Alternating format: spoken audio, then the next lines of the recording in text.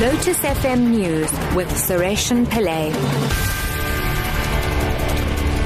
4 o'clock, good afternoon. The KwaZulu-Natal Civil Society Coalition believes the way to deal with the spate of xenophobic attacks in Durban is a sustained dialogue led by the Human Rights Commission.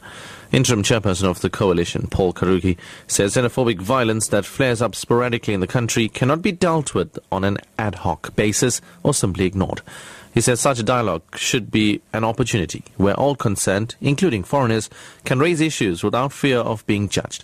Karugi says it should be led to a concrete plan of action and monitored implementation.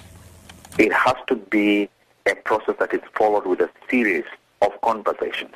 What we are witnessing right now is the tip of an iceberg. There's so much that is still underneath that has not been given an opportunity to be aired out. And that's why transformative dialogues are important. President Jacob Zuma has condemned the defacing and destruction of statues. Speaking at the unveiling of the Chris Hani Memorial site at the Thomas Nkobi Memorial Cemetery in Boksburg, east of Johannesburg, President Zuma reminded people that those actions were illegal. Zuma says government understands the frustration behind the conflict of the various statues. The sentiments in the country relating to the removal of statues of racists and colonialists.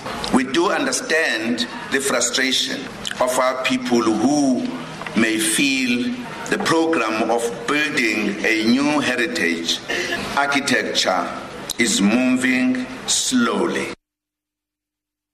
Eskom says power interruptions to communities will be the last resort. The power utility says it will interrupt bulk electricity supply to the country's top 20 defaulting municipalities from June.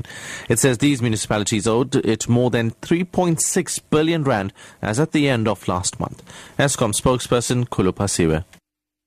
We are going to issue notices basically informing them that on the 5th of June this year, if they do not pay the money that they're owing us, we are going to interrupt their electricity supply. And finally, 7 of the 8 metro municipalities in the country collectively incurred almost 360 million rand in fruitless and wasteful expenditure. This information is contained in their 2013-2014 audited annual financial statements. Only the eThekwini Metro received a clean audit relating to fruitless and wasteful expenditure. The DA says it will be submitting parliamentary questions to ascertain what the money was spent on.